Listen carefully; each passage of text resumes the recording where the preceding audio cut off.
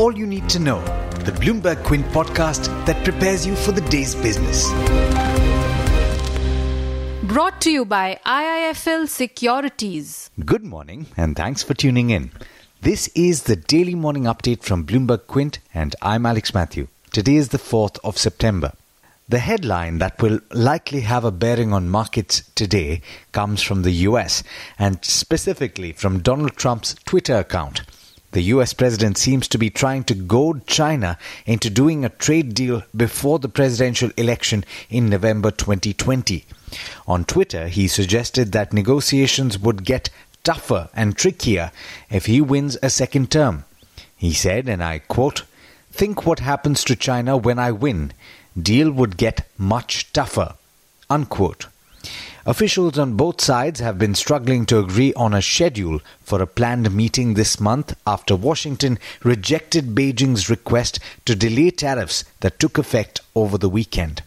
Oil slid to the lowest in a week amid Trump's dire trade warning to China and a surprise cutback in American manufacturing. Crude futures in New York fell 2.1% overnight and were trading at under $54 to a barrel last I checked. On that data point on U.S. manufacturing, the Institute for Supply Management's Purchasing Managers Index in the U.S. fell below 50, indicating a contraction in U.S. manufacturing for the first time in 3 years. U.S. markets saw sharp cuts as a result of everything that I told you about just now, with the Dow and the Nasdaq declining over 1% each and the S&P 500 falling 0.7%. In Asia, the early rises have started weak. The Nikkei and the Australian benchmark were trading with cuts, and the Kospi in South Korea had only marginal gains last I checked. Let's turn to news from back home now. The latest macro data and the subsequent sell-off in equity markets saw the rupee under pressure in yesterday's session. It ended lower by 99 paise at a more than 9-month low of 72.39 against the US dollar. Reliance Naval and Engineering, which is controlled by Anil Ambani, is facing the prospect of bankruptcy after failing to get creditors' approval for restructuring 7,000 crore rupees worth of debt. That's a Bloomberg report. The Bankruptcy Tribunal will consider putting the company into bankruptcy proceedings today as no new repayment plan was submitted after lenders led by IDBI Bank rejected an earlier offer in July. The Supreme Court yesterday said the Central Bureau of Investigation custody of former Finance Minister P. Chidambaram would continue till the 5th of September in the INX media corruption case. The Apex Court asked Chidambaram's counsel not to press for the interim bail plea till the 5th of September.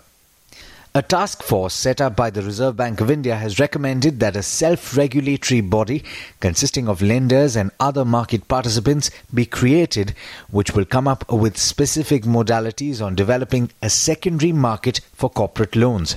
The task force, headed by Canara Bank Chairman T.N. Manoharan, felt that a secondary market for corporate loans would ensure better deployment of capital by public sector banks and would effectively reduce the dependence on bank financing for Indian corporates.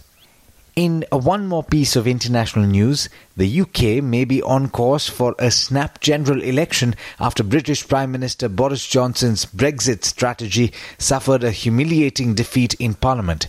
Lawmakers voted 328 to 301 to take a crucial first step towards forcing Johnson to delay Brexit until the 31st of Jan in an effort to stop a no-deal split.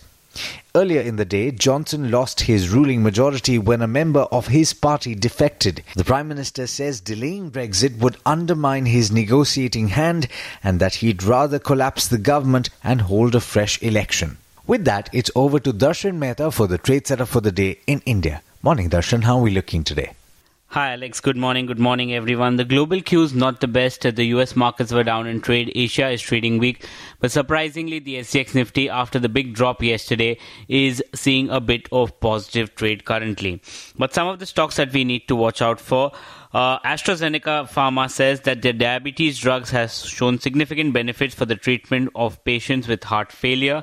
VST tillers and tractors, the power tiller sales are down 13% for August and tractor sales are up 57%.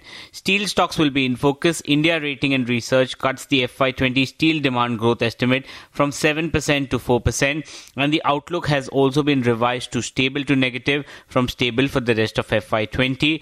The main reason for cutting the estimate is sluggish steel demand growth owing to the concerns in primarily auto and real estate. Mahanagar Gas says that the gas supply to Mahanagar Gas CNG station in Mumbai has been restored as per Bloomberg. Gujarat Alkalis and Chemical, the board will consider a share split on September 27. IndiaMart will acquire 20% stake in Simply Vyapar app for 31 crores.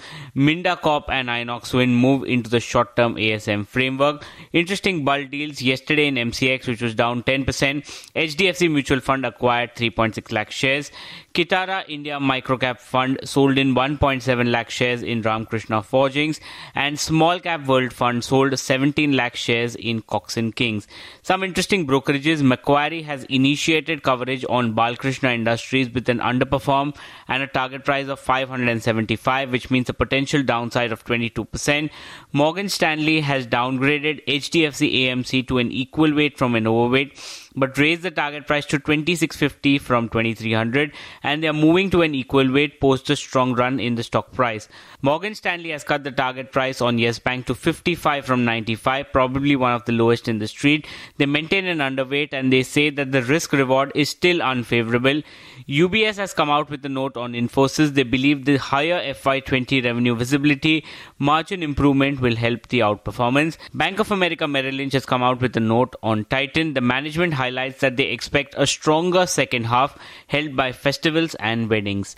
But there's much more you need to know before trade actually starts. For that, log on to our website bloombergquint.com and click on the All You Need to Know tab, and you will be prepared for morning trade. Well, that's all we have for you on this podcast, but as always, there's a lot more on the website bloombergquint.com, so do check it out. This is Alex Matthews signing off. Have a great day. I hope you enjoyed listening to All You Need to Know. Did you know that you could listen to the show on the IVM Podcast app? On the IVM Podcast app, along with this, we have a number of other shows which you think you'll enjoy. Listen to Cyrus Says with Cyrus Brocha as the host. Listen to Paisa Vaisa with Anupam Gupta. The Scene and the Unseen with Amit Verma, or Shunya One hosted by Shiladitya Mukhopadhyay and myself. Check out the IVM Podcast app to get more talk content that you will enjoy.